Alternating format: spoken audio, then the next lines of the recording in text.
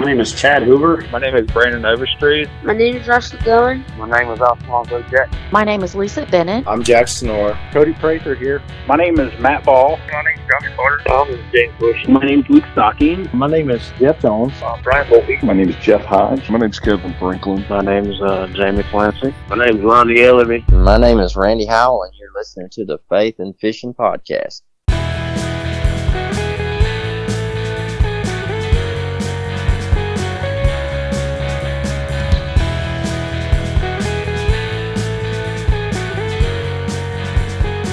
Hey y'all, welcome back to the Faith and Fishing Podcast, where we're bringing you the stories of how God is working in and through fishermen from all throughout the fishing community.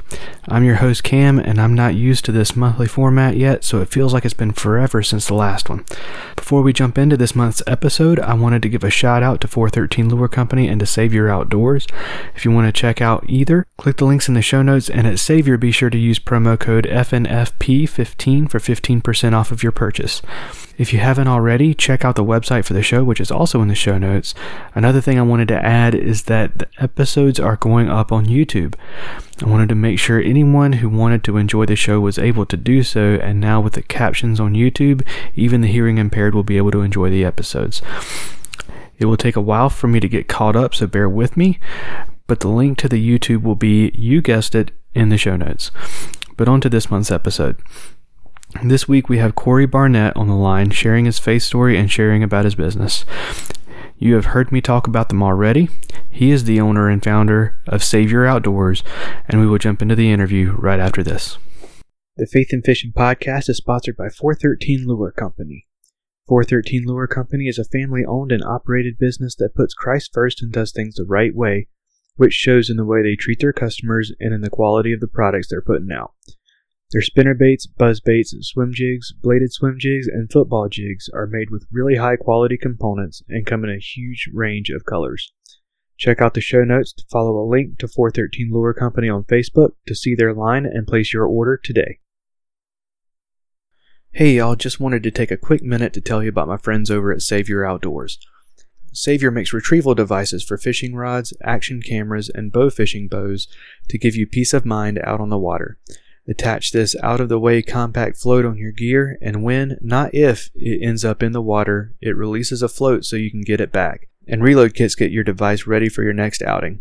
Head on over to SaviorOutdoors.com, that's SAVUR Outdoors.com, to learn more, and hit the shop tab and use promo code FNFP15 to save on your order. Corey, man, welcome to the show. Thank you.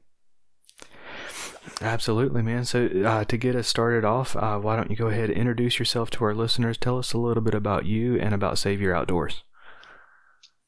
My name's Corey Barnett. I'm the owner of Savior Outdoors. It's a retrieval system for your fishing rods. It recovers your fishing rod if you lose it. And I'm the owner, inventor. I wear all the hats. So I'm a business owner, and I'm from Illinois. I'm from a little town called Glassford, Illinois. Glassford, Mapleton, Kingston Mines. I'm actually from all three, to be honest with you. But grew up part of my childhood was on a lake, and most of my childhood I grew up with my grandfather, who was a engine builder, one in the Air Force, and then he also started building engines working on pit crews for some pretty big names like Al Unser, and who's won the Indy 500 4 times. And I mean, this guy, his passion was racing and fishing both at the same time. And so, I mean, I grew up when we would go fishing, it was based around going to a big race somewhere. And, you know, we would pack the boat up. He had the bass trackers, the retro bass trackers that they have out now from the early 80s. That's the boat we had. And we would head out and pack everybody up and go to, all over the place, down in Kentucky, Indiana, all over the place. And just, most of the time we were camping and fishing. And so, I mean, that's what got me into it. And I grew up on a lake and did a lot of things. But how Savior Outdoors got started, it was I had a friend that was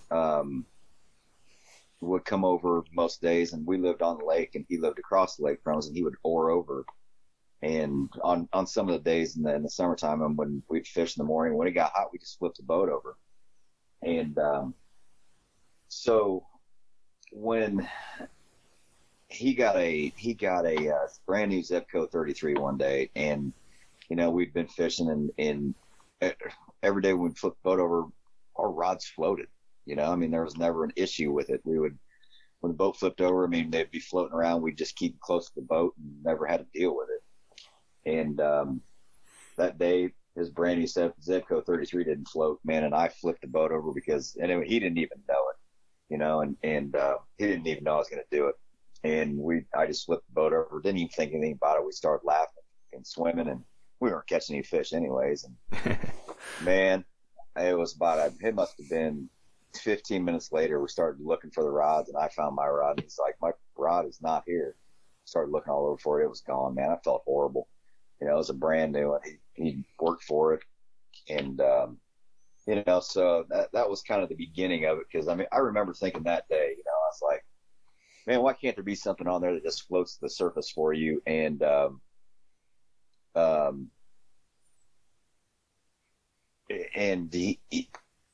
I just remember that being in my mind that day. I mean, I was 12 or 13 years old. And going back to my grandpa, I mean, my grandpa would invent things nothing that would ever got patented. But I mean, all of his mechanic ability always made him invent things to get the job done. And that was kind of, I guess that's where it all came from, because, I just kept thinking of ways. This thing took me, I'm 12 years into it right now. And, it took me 7 or 8 years just to get to the point where it was like, okay, this is something that I can probably, sell if it's done right. And, we started looking at making molds and stuff after going through so many prototypes, Cam, it's crazy. I mean, I'm sitting here looking at them. Actually, I got a whole, tackle tray full of them, man. And, it's just, it's been a long journey. It's been a fun journey because, I mean, it's all trial and error, I mean, it's all product development, and that's what I'm good at. I'm not good at promoting and doing all that other stuff. I'm good at the product design part of it. I mean, I still, to this day, man, I'm still like, I'm actually in the process of designing something for a shotgun, and actually trying to do like a Gen 2, actually trying to do a Gen 2 Savior also, and talk to a lot of people. We've figured out some of the things that people like and don't like about Savior, and trying to fix those, and hopefully going to be coming out with Gen 2 here before too long, which is really cool. I'm really excited about. So, and hopefully get it to the point where it's more easily installed. That's one thing for sure that needs to be fixed. But yeah, man, that's basically the story behind it all. I mean, there's a lot that went into it. I mean, it took me a long time just to get it to actually work. A lot of people that believed in me to help me along with it too. So that always helps. Absolutely. And I do want to talk about the device itself a little bit. So, for any of our listeners who haven't seen one, kind of describe what it is, how it works. So what makes it deploy is an auto inflatable life jacket salt bobbin. If anybody has a auto inflatable life jacket or has seen one, there's the little yellow salt tablets that go into them. And that's the same thing. All that thing does is it holds back spring pressure. But the beauty behind it is the way the pressure is exerted on that thing is it's held 360 degrees, and everybody knows that, you know, a circle is the strongest shape, right? So when that pressure is held against it, I can put a bunch of spring pressure on that and it not affect it. So everything else, you know, it's you know, an up and down motion, but this, as soon as the spring pressure exerts pressure on it, it's forced outwards against that salt. And that's what, when that salt dissolves, that chassis that's around it, it just blooms out and it just blows right past the pin. And the rest of it is just housing, you know, housing and buoyancy. And, you know, that's it. I mean, it's basically a cup and a float beyond that. And, you know, it was just getting it to ergonomically work correct. Because, I mean, when I first started out, man, I was on the backbone of the fishing rod, and, you know, we were in the same place as the rod floats. And, you know, I mean, we were heavier than them. So, I mean, just being a mechanical device, we weren't going to ever beat them in any, you know, sort of market or anything like that. Because, I mean, we were doing the same thing to the rod. We were affecting the balance, the action of the fishing rod. So, you know, by moving it, I mean, this wasn't my idea either. I mean, by moving it to the back was the biggest advancement that I've ever made in it. And I started off and made two aluminum ones with ash wood floats, and I still have them. And they'll never get rid of them. But yeah, I mean, they when I put them there, it was like, man, that's right. I mean, that's the right place for it to be. Whether or not it was all right, we didn't know, you know, but I mean, people like it right now, and starting to have a lot of people using them. And, you know, that's why, because I mean, it doesn't affect your rod. It doesn't affect the way you fish, because you know what? You don't lose a rod every time you go out, you know, and we don't want you to.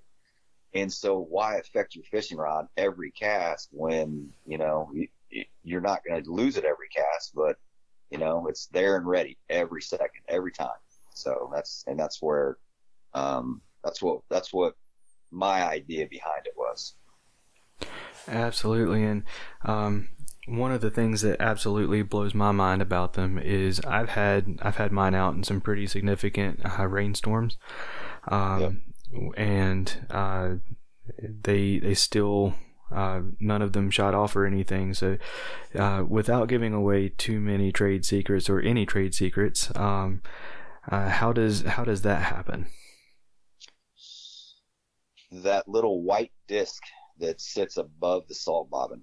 And I can talk about it now because that became a patent as soon as COVID hit. I mean, it was like, as soon as the craziness started, I got my patent certified for that. And so it's a porous plastic.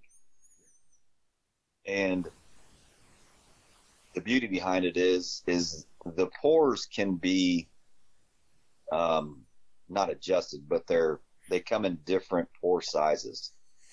So what we can do with that is the tighter the pores, the deeper the water, the more pressure it takes to force its way into the salt bobbin to eject it. Okay. And so and by using that stuff, if it doesn't have greater atmospheric pressure, because once your rod falls in the water, as soon as your rod falls in the water, it starts to gain atmospheric pressure. It's the same thing as when you jump to the bottom of the pool and you feel the pressure on your ears. That same pressure is what's forcing water in through that white disc. And that was the biggest, that was that's probably bigger than that's probably a bigger patent than what the ejection of it is in the first place, because that allows us to be able to be water resistant. I mean, that's why when you're out in those rainstorms and things like that it won't set off, because as soon as you get that salt bottom wet, man, it ejects. I mean, instantly. So by making it to where it's got a barrier there, a permeable barrier that has to have force on it, water force to force the water through, was probably the biggest advancement towards it that I've made so far, and that's how it keeps the rain out. So and the elements, because I mean, if that wasn't on there, humidity will set it off too. And we tried, and I'll be honest with you, I tried to bring it out at first without that, and I mean, it just, as soon as we put it in a kayak, man, it shot off like a cannon, and it just wasn't ever going to work. We had to go back to the drawing board, redesign the whole new top end and float and everything, and do it that way. So, but yeah, that's how all that works, and that just became a patent. So yeah, I can talk about it now. So awesome, because I've held that pretty close to my chest for a number of years now too. All right, man. So we will probably end up coming back to the Save Your Devices in a little bit, but I can't bring you on the Faith and Fishing podcast without asking about your faith. So in a nutshell, man, what do you believe in? Jesus. Yep. Actually, I just went to I don't know if you ever heard of Phillips, Craig and Dean. You ever heard of that band? Yeah, absolutely. Really? Well, Randy Phillips is my pastor. And okay. We just had a big men's meeting last night, man. It was so cool. There was probably this was the first one since COVID hit, and that we've had. We used to have these things all the time, and man, we had one of the coolest meetings ever. Last night. It's just I'm learning still. I've been through some things in my life that are not I wasn't always a believer, but getting into someone who can deliver the message to you and make you start to understand and believe, and have a community around you that will support you too, is huge. So I believe in that. I believe in the church. I believe in God, and and that's not my meaning behind Savior either. It actually means save your stuff. It's not the Lord Christ Savior, but you wouldn't believe the amount of pastors that give me a call thinking that I've got something for the church. But that's fine. Yeah, I talk to them, and that's fine. I'm not offended by it at all. It's just it's funny. I mean, the good Lord gave this to me. I mean, this is my calling. I mean, this obviously isn't a shot, just trying to give something to try. I mean, I've committed my whole life to this, because I swear that this is why God put me on this earth. That and be a good father, and to do right with my kids, and be a good man. But man, I mean, if this ain't why I'm here, man, I have no idea what it's all about. Absolutely. None whatsoever. Yeah, for sure. That's awesome. And I have to say, ever since I announced being brought on the pro staff, everyone has had a lot of stuff to say about how the name fits so well with the podcast. But yeah, and it does. It really does, man. And that's a lot of what attracted me to you too. I mean, I knew about you before, and because Jeff Jones had talked about you, and because he was on your show, and as soon as you had texted me that day, I was like, definitely, right off the bat, and I knew exactly what what you were thinking too with it, and it fits. It really does. Absolutely, man. So, you touched on it already a little bit, but what's your faith story, man? What was it that brought you to believe in God and in Christ? I'll be honest with you. It wasn't till I moved down here about 5 years ago, and I got into this church, and the way they delivered their message. It's the church is called Life Austin. I mean, everybody can look it up. Everybody can watch it. It's on. They run it live every week, and the message every week. It made me start believing and realizing that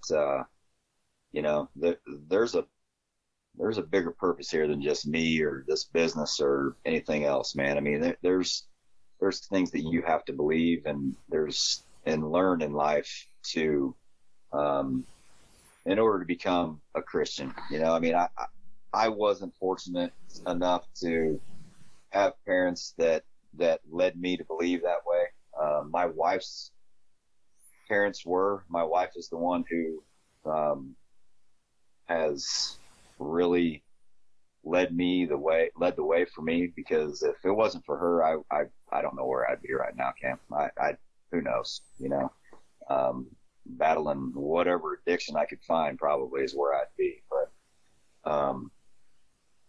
But yeah, I mean, that's been my faith story. Is my wife pounded it into me.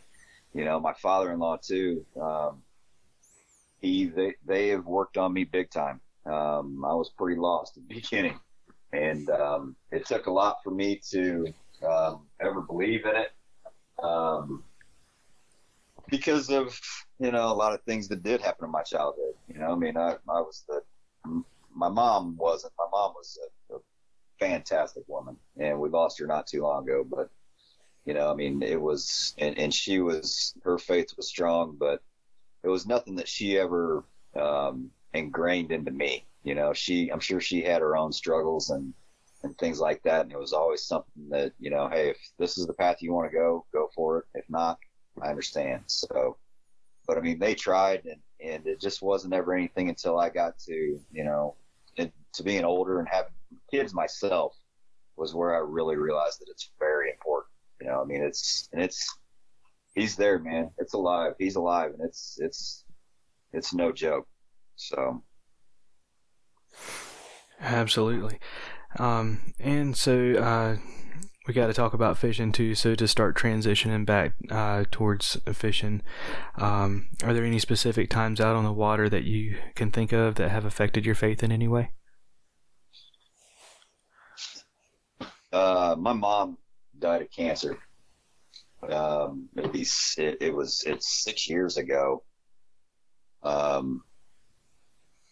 Mother's Day. She passed away, and from lung cancer. I mean, we found out she had lung cancer like January 31st, and we lost her on Mother's Day of that same 2014. And March of 2014, I went down there they had a summer home in Estero, Florida, and my stepdad, who I'm just really close with now. I mean, he's just become, one of the people in my life that we didn't, as a kid growing up, we never got along. It wasn't something that we just never did, man. We butted heads constantly. I was a hell raiser, Cam, to be honest with you, man. I mean, we did nothing but party all the time, and he's just become one of the most important people in my life now. And so it was that March, and what his neighbor had a little Carolina skiff down in Estero, Florida. It's right across the bay from Fort Myers. we went out there, and his neighbor was like, "We got to take this boat out, make sure we run. I want you guys to go with me in case, anything goes wrong. We can get it back." Or, basically, he didn't want to drown by himself. We go out there, and I'm not kidding, Cam. We went and got some shrimp and some frozen shrimp, and we were catching little catfish and some other saltwater fish, and there was one lure on the boat. It was a white spintail, and I knew there was snook in that water. I knew there was all kinds of fish in that water. And so I picked up this. It was a light spinning reel, Cam, and I started fishing this mangrove bank in the bay, and snook. I hooked into this snook. It was 27, 28 inches long. The first snook I've ever caught in my life. The only one to this date, and it was unbelievable. And it was like, there's no way I should have caught that fish. Had no clue what I was doing, and it was just like, man, and I was getting on the plane within the next hour to go come back home, leave my mom, and she was going to start chemo treatments the next day.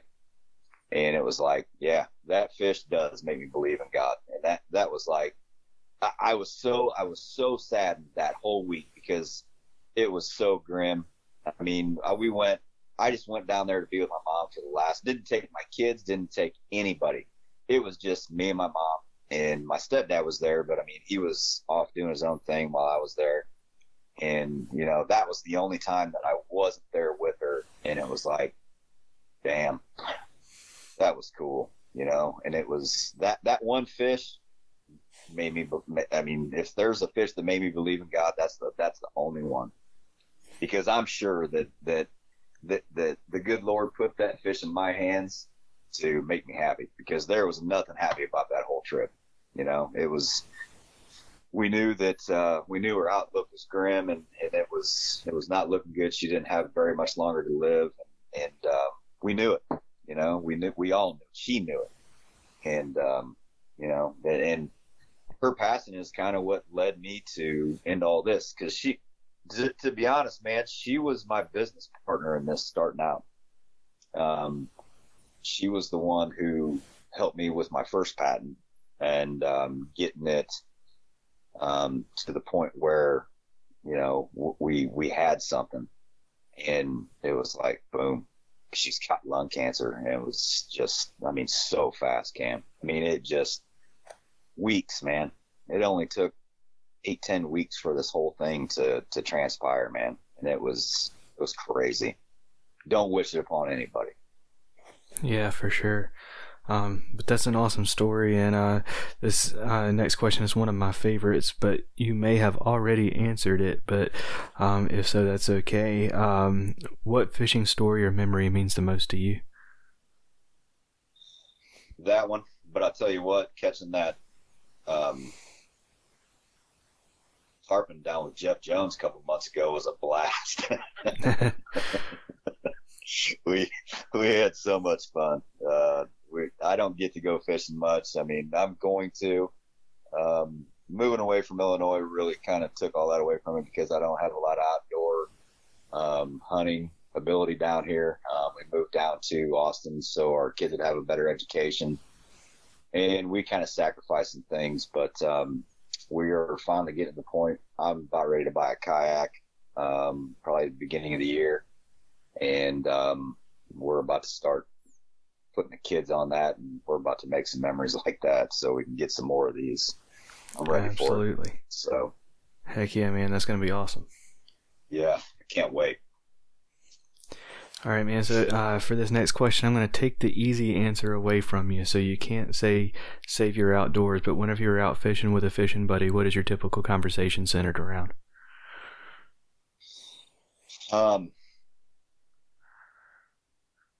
It's usually with my best friend back home, and we can talk about anything from other friends to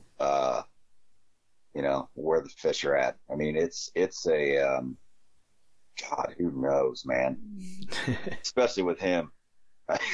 Yeah. Especially with him, because it can go anywhere. Him and his wife are both some of my best friends on the planet, and we've known each other since we were,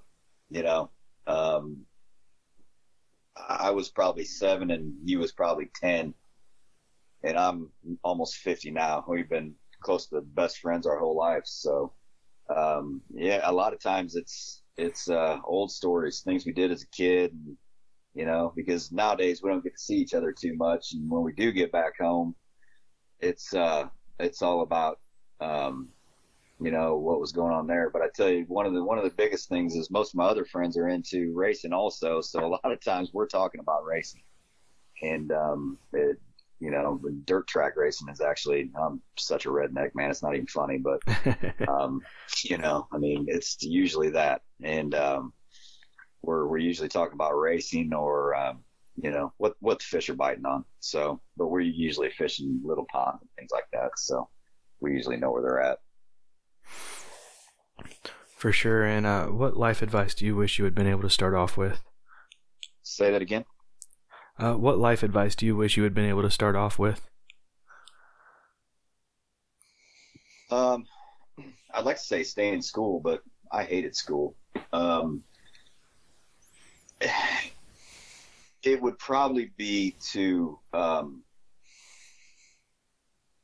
pay attention more in school. I was an athlete. I was not the greatest athlete, but in a small school like mine, I pretty much was given the pass on everything, and I took it for granted, and I needed to take life more serious earlier to get a better start on it. And I'm not unfortunate about that, because life gives you what you're given the life that you're meant to lead in the beginning, I believe. And but I think if I would have paid attention, I definitely would have studied business more, and I would have definitely done more with computers, because nowadays that's proven to be a whole lot it's proven to be a whole lot more important than I ever thought it would be. So that would have been, if I had to look back at myself and say, hey, you need to do this more, and be able to talk to my 19-year-old self, that's probably the advice I would give him. Absolutely. And what about fishing advice? Is there some fishing advice that you wish you had started off with? No, I wish I would get more advice from people because as rusty as I am, I'm lucky to cast a bait caster right now. But no, I have to go learn it. I have to go make my mistakes anywhere I go, and usually I end up dialing myself in. I can go and talk, but I tell you how I was raised. I was going fishing. We weren't, when my grandpa was taking me going to races and going fishing, we weren't ever bass fishing. He was a trout fisherman. We would troll. We would find somewhere that had trout in it, and we would troll that bass tracker everywhere. And it was either that or we were fly fishing somewhere on a stream. And I fell into bass fishing when I moved to the lake with my mom and stepdad, and that just came from me just doing it and figuring out the lake and figuring out where the fish were, and learn how to catch them. But bass fishing was ultimately new to me, and when I was probably 15, 16 years old when I started bass fishing. So, but I tell you what, my grandmother, and leading into that, my grandmother, I watched her lose 5 or 6 fishing rods, and it would make my grandpa so mad, and I wish I would have started this earlier, but I'm glad I didn't, because, the kayak fishing industry wouldn't be here, Right. It wouldn't, I would have been too early for it. That whole industry has kind of came to me. I've beat myself up for years trying to think of, why didn't it start moving earlier, and it's because, I mean, the kayak fishing industry's been here, but not as big as it is now. I mean, it's grown crazy. I mean, Chad Hoover's done a heck of a job. There's a number of people that's done one heck of a job in this industry to just put it on the map. And, you know, I thank them for it, you know, thank Chad plenty of times for it. So, Yeah, absolutely. But as far as fishing advice goes, I got to get out there and make my own mistakes, man. I got to get out there and screw it up or get lucky, one of the two, because I'm a junk fisherman. You know, I'm gonna fish the way I have learned until I can figure out some other way it's gonna work. So, and I mean, I've caught them every way possible. You know, I mean, we've you know, it's just such a blast to go out there and learn. I don't need any advice, man. I just need to go out there and be doing it because I love it, you know, and I'll take advice from anybody. I don't really care, you know. It's such a fun sport that I just love it. So. Absolutely. And if there's someone out there who has an idea, what advice do you have for them in terms of like turning that idea into something? Follow through. If you believe in it, it doesn't matter who tells you it's a bad idea or not. You need to do your due diligence and follow through with what you can do. I mean, it's going to tell you when to stop.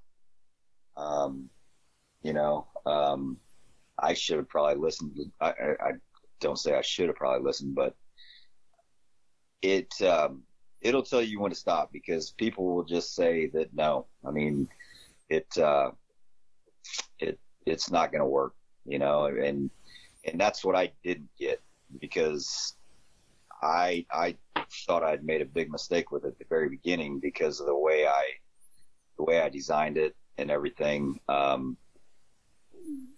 People would walk by it and they were like, they really liked it. I mean, I've never had anybody say that it's the dumbest idea I've ever seen in my life. You know, if I'd have heard that at the very beginning, I probably would have hung up and not even done it. But I mean, so many people were just like, man, keep going. You know, there's something there for you. So many positive words. And when I say follow through, I mean, don't take it and start making molds and, you know, doing patents, right? You don't need to go do that. You need to do your market research. You need to find your market. That's huge. Because if you don't have a market, man, there's no one to sell it to. But do your due diligence on your marketing and your product development, and make sure that you like it first, and then the biggest thing is you got to make sure that other people like it. So, and that's what I was fortunate enough to do. You know, my first couple trade shows I went to, I thought I was going to get laughed out of the building. And it was like, I just got such a warm reception. It was like, I got to keep going, you know, I got to keep going. And, you know, it was like, I kept praying. I was like, you know, why is it? Because to be honest with you, man, the first couple of years, I went for a year without even a sale. You know, after going to trade shows and after going to trade shows and not having, and having all that good response, it was like, you know, okay, where's the sales at? And it's like, it's just not all that's just not all there is to it. You've got to have the market in front of you, but then also you've got to have the marketing and all of your ducks in a row to start this thing. You know, I mean, it takes a lot. It's a lot of hard work, and if you're wanting to get into it and just try it out, it's not for you. Because I've been in this we've been on the market now for 6 years, and like I said, the first year we didn't even have a sale. I mean, I didn't have an idea how to market this thing, man. I might have done 3 or 4 3 or 4 posts, but we had a website, and you got to figure out how to get people to you, and that's the biggest thing. The biggest thing is the marketing of it. It's not the product. It's not the people liking the product, which those are important. But you've got to figure out how to get it to those people, how to get the word out, because there's so much. Look at how you buy a product. Look how you bought Save Your Outdoors. When you looked at it, you've read all about it. We've got people reading our website right now. I mean, that have read it 3 or 4 times. And that's why I'm always in there changing it. I'm always in there, not changing it, but trying to make it more clear on what this thing does, because it is kind of complicated to explain. Because a lot of it has to deal with physics, but it's you've got to make people understand your product. You've got to make people understand your that you're in it for the long haul too. So it's a long process, man. It really is. It's a hard process. Not all businesses are instant overnight successes, man. When this thing becomes a success, there's going to be people say that I'm an overnight success, and no, man, I'm a 10-year overnight success, or a 9-year overnight success is what it is. So, but I mean, man, I couldn't be happier with where it is now, because I stuck with it. If I was going to give somebody one piece of advice, is that if you believe in it, stick with it, because and believe in yourself, because nobody else is going to. I mean, if we would have gave up years ago, nobody would have even known that this product existed, or even ever remembered it. So, I mean, you've got to build it. It's a building process. It's not just put a product out there and go with it. So, but you got to have everything in line, man. All your money, marketing, product, everything. So. Not to mention manufacturing, distribution, and everything. So awesome. So you've already mentioned 2 that are on my bucket list, but are there any? Is there a specific fish that sits at the top of your bucket list? Right now, redfish, because I've been fishing for them 3 times and I haven't caught one of them, and everybody says how easy it is to catch that fish, and I am dying to catch one. And as soon as I get that kayak, that's exactly where I'm going. I got some friends down on the coast, and I'm going down there, and we are going to catch reds. I don't care. I'm going down there at the wrong time of year. Every time I get to go, it's like the wrong time of year, and they're not in that area for some reason. I don't know. So I'm a Midwesterner, man. I don't know when the times are those fish are biting, or how to get them to bite. But I am so ready to catch a red. It's not even funny. And I want to, and not only that, man, catching more tarpon. There is not a funner fish on the planet to catch, man. And I think I'm going to try to do it when I go to Florida here in the next month or so too. We're going to Florida again over Thanksgiving to see my stepdad, and that's what I'm going to try to do. So I don't care if I catch 100 of those fish, man. I still want more in my bucket. So they've got the worst attitude. It's so fun. That's awesome. Yeah, they're definitely really high on mine.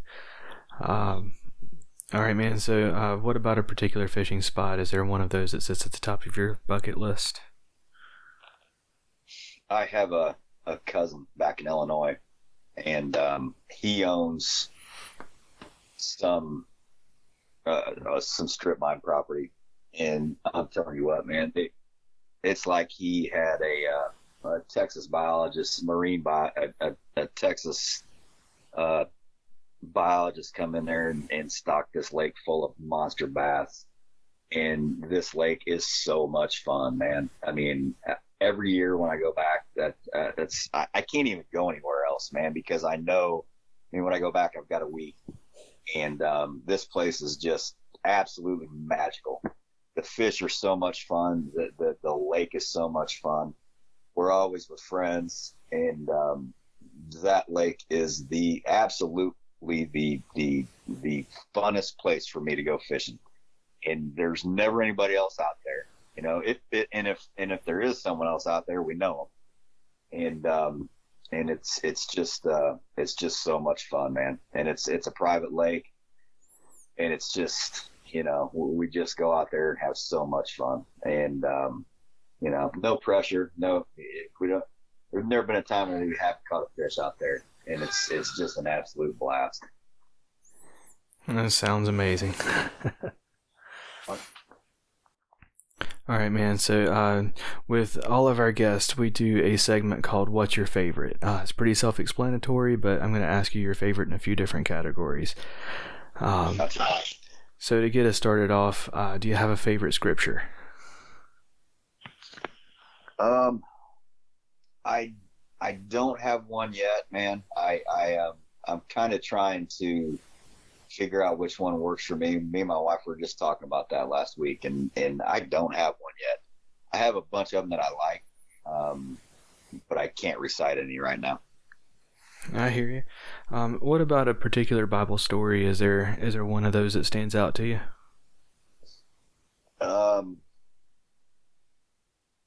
We are doing this series on good news right now at the church, and there's been a bunch of stories of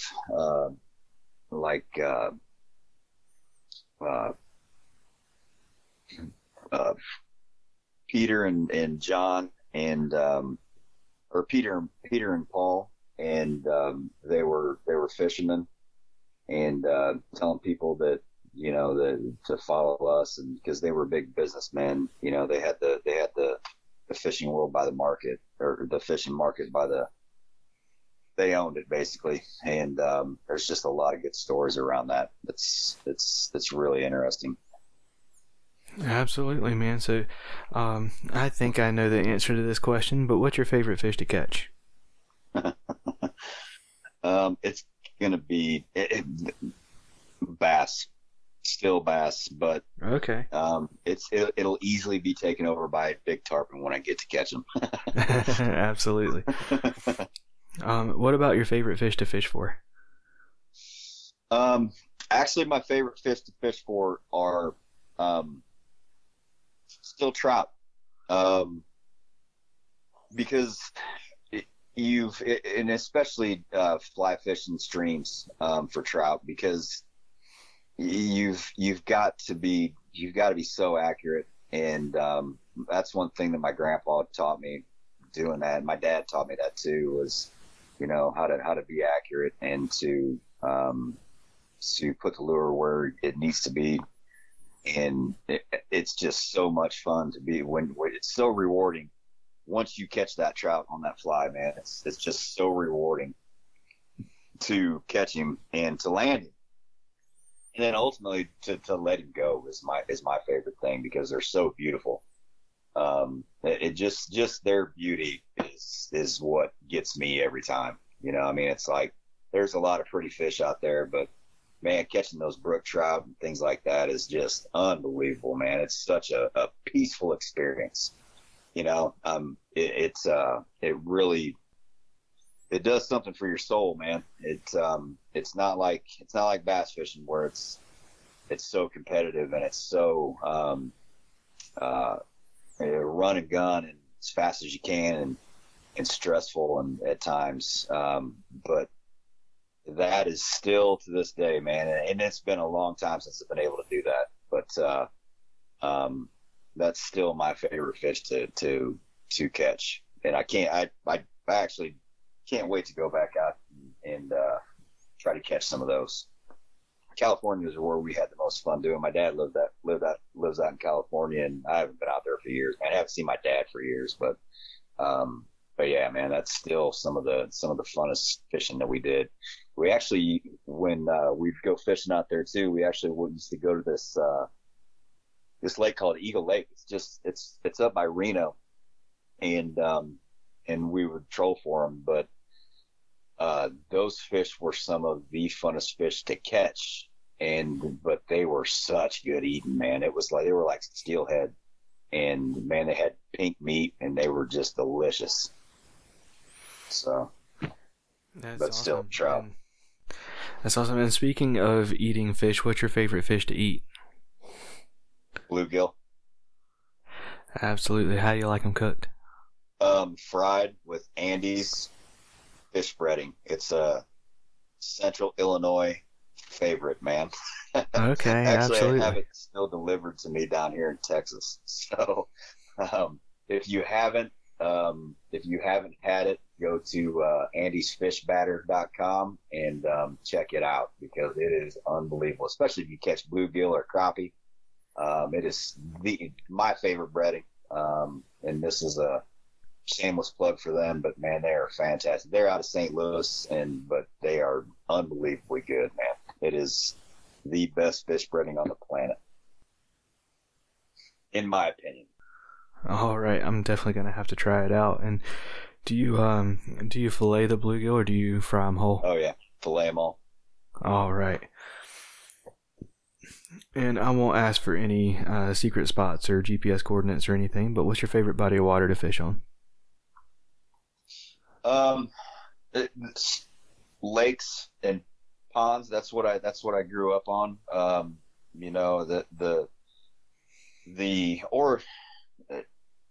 gotta say the streams too, man. I mean, for fly fishing, because that is so much fun. But my favorite if it's got to be a body of water, it's going to be a lake. But the brooks and streams that you catch those trouts on, the trout on, man, is just it's a close second if it's not ahead of it. Absolutely. And what's your favorite snack to eat while you're out fishing? A banana. Oh man, controversy. A banana. I can't Awesome. I can't eat bad out there, man. It doesn't work well with me. So Fair yeah, enough. I hear take you. bananas and fruit. I'll take oranges. Anything healthy. Anymore I can't even eat unhealthy foods. So yeah, or bluegill, man. Take some leftover bluegill with you. That's always good. They're even good cold with Andes on them, man. I hear you. And again, I don't want you to have to give away too many secrets, but what's your favorite lure to throw? I am a jig and pig or a spinnerbait guy. But probably my favorite is going to be a Texas rig. Okay, you prefer like a worm or a creature bait, or do you just like that particular rig? I like that particular rig, just because there's so much flexibility with it, because you can use a creature bait or a worm. Biggest bass I ever caught was on Lake Fork with I think an 8 or a 10-inch worm, something like that. It might have been big blue worm, but yeah, I mean there's nothing, you can't beat it. I mean, it's gonna catch fish. You might have to sit there all day, but you're gonna catch a fish. For sure. I mean, it may be because you can fish it fast, you can fish it slow, but a lot of times you have to be patient with it. But it's got the most realistic presentation to it. I mean, it's gonna be the one that catches fish. But I mean, topwater's got to be I know a lot of people love frogs, and I love them too. But it's just, man, the Texas rig has produced so many fish for me over the years, man, and it's just I can't go against it, because the topwater's not always there. Yeah, for sure. All right, man. So last but not least, what's your favorite time of year to fish? Right now, fall and spring. But yeah, right now during the fall is like my favorite time of year. I actually am dying right now out here because I can't get out there. I mean, the fish are starting to come up here, and it's time to be out on the water. But yeah, I can't wait to get a kayak. We need to do a bunch of videos for Savior and get some content going, and I need to do some videos on dropping some rods and how to act, what to do when they do go over, just different things like that. So, but hopefully catch a lot of fish, because I'll be honest with you, man, I've never lost a rod. This idea came from, I've never lost a rod of my own. This idea came from watching a lot of people around me catch loose fishing rods. So, I'm going to go out there and give some good ideas on what to do, and how to reload, what to do when it goes over, and it's not too difficult, but people just find better ways we're trying to develop a system for keeping the fishing rods safe on the boats, on kayaks especially, we're going to kind of try to develop a system. We're working with a couple other companies that have some other products out too, that we're not against each other. Everybody thinks that the rod companies, or the rod float companies and the leash companies and I are all at odds with each other, and we're really not, man. We all want to work together to save everybody's gear, and we can do that. It's not always just a one shoe fits all type of a deal. So we're going to work on some things to get some of that rolling, and get some more thought behind it, so that, because when it all boils down to it, man, your gear safety is your safety on the water. We don't want people having to fall in the water. It's getting cold now in a lot of places. People are still fishing, and we don't want them jumping in the lake for their stuff. We want everything to be safe and secure, and them to be safe and secure. So, that's a lot of the work we're going to be doing here in the next year or so. So, looking forward to it, to be honest with you. Absolutely, man. And do you have any particular sponsors or supporters you want to give a shout out to? I don't have any sponsors, man.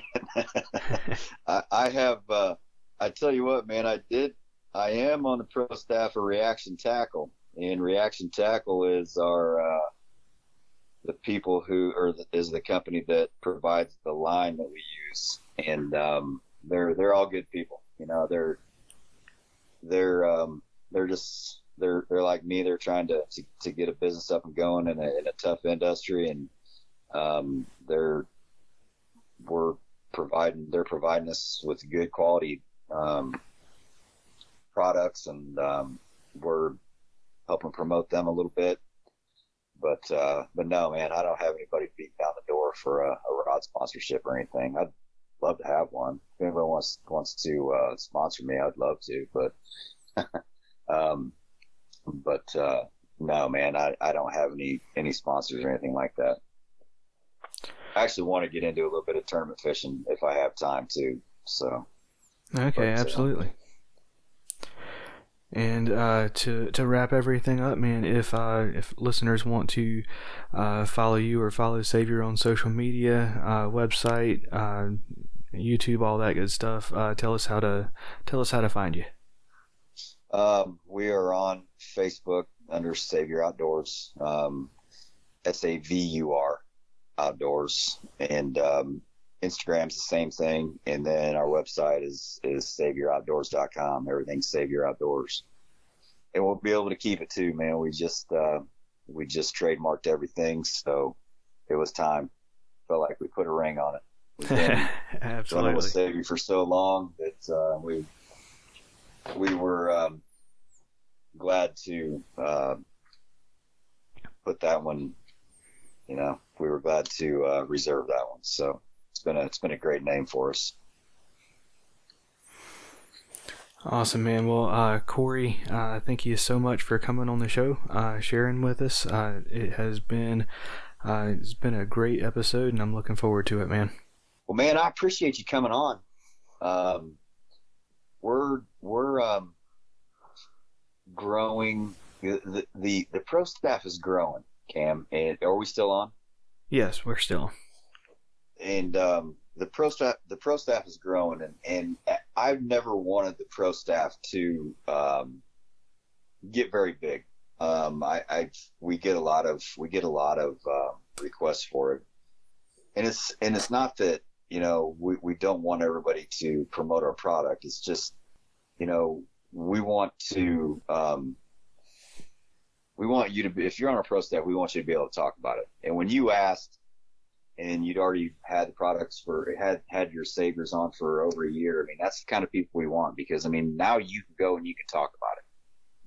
You can go out, you can sell it, and you've already gotten people probably to come and buy it, and that's pretty much how this thing has grown, is by word of mouth. We can do all the marketing we want, and until people hear it from someone that they trust, I mean, that's how it grows.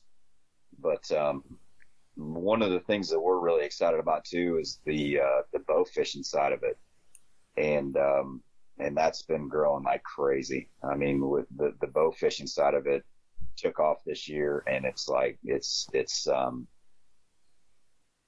crazy what it's done. And that's that idea came from one of my mentors, the guys who own Luminoc. I don't know if you're a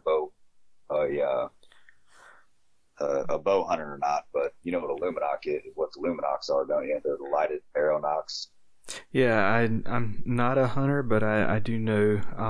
I've got a lot of friends who are, and a lot of them are really big into bow hunting. So so he told me years ago, he's like, you need to make these things for bows and for bow fishing bows, and we hem-hawed around about it. It's taken a few years just to actually get the thing to the point where it's like, and it was simple to make because it's just an extension that we put onto the Savior. And we finally got it going, and we finally got it right. The extension's right and everything.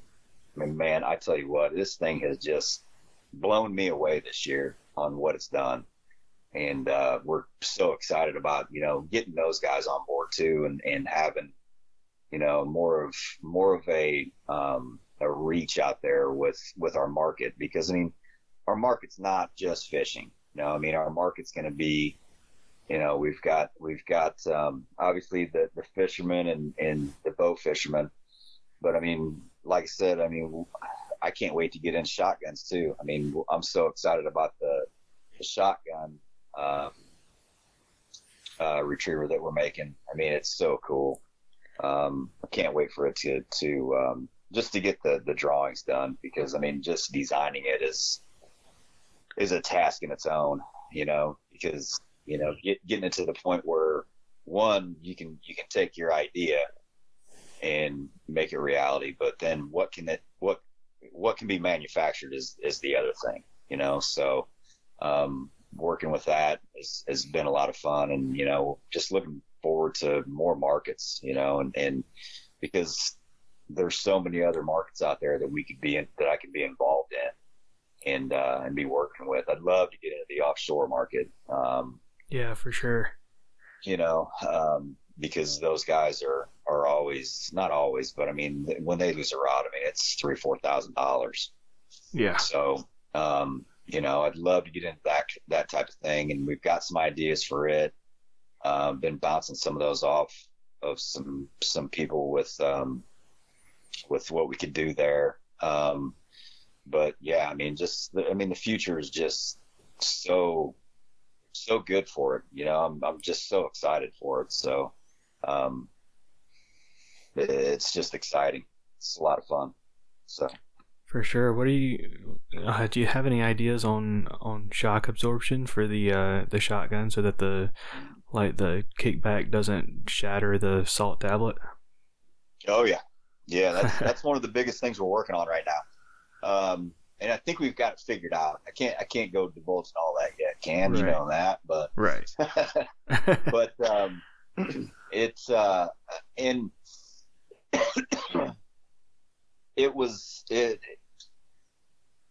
I had thought about this at the very beginning when we thought about doing it, and as like our second product, and it would be real easy to do the shotgun part of it, the shotgun retriever, with just using something that we already have.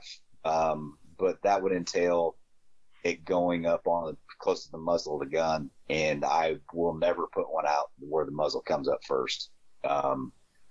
Yeah, for sure. When you sure. use the gun, you don't know if I mean, it could be you might have hit the safety and turn the safety off. You never know. As the gun went over, the safety might have got hit and turned it on. So we're designing it to where guarantee that the butt will be the first thing to come up, and that's been the hard part, because that's not the easiest place for it to go, but that's where it's going. We're not going to be the muzzle of that gun will be pointed straight down into the water when you bring it up, and that's been my biggest hurdle with that thing. But man, it's coming. I can't wait for it. And what I've come up with, and the couple of people that I've been working with on it, man, it's so cool. It's ergonomically correct again. It's not going to get in your way. It's just, can't wait for it, man. It's going to be so cool. So hopefully be bringing that out. I'm going to try to get that out to some other companies and get the idea out here before too long. Got some contacts in with some of the big shotgun companies and things. So we're going to try to get the idea out to them, make sure all our patents are good, and go that way. But yeah, the shock absorption is huge, and it's a tough thing to tackle, and we don't know if we'll have that all the way tackled until we get some prototypes made. But yeah, it seems to be it's seeming to be a lot easier than what I ever thought it would be. So that's kind of scary. Because we found some things, already ready made that we could slide in there for that shock absorption. But yeah, hopefully it all works. Hopefully it just works like we have it planned. So that's easier said than done. Awesome. All right, man. So I know it's starting to get late, but I'll let you go, and thank you so much again for coming on the show, man. I appreciate it, Cam. Thank you. Another huge thank you to Corey for coming on the show and sharing his story with us, and for how he has welcomed me on as a member of the Savior team. If you want to learn more about Savior or purchase a rod, action camera, or bow fishing bow retrieval device, check out the link, which is always in the show notes. And like I said, use promo code FNFP15 for 15% off of your purchase. And I will also add links to Savior's social media, so be sure to check out that as well as the social media for the podcast. If you have questions about faith, I encourage you to reach out to someone. There are a lot of amazing pastors out there in your communities, and if you want to reach out to pastors in the fishing community specifically, there are a lot of them there too. Thank you all again for listening. Y'all take care, and God bless.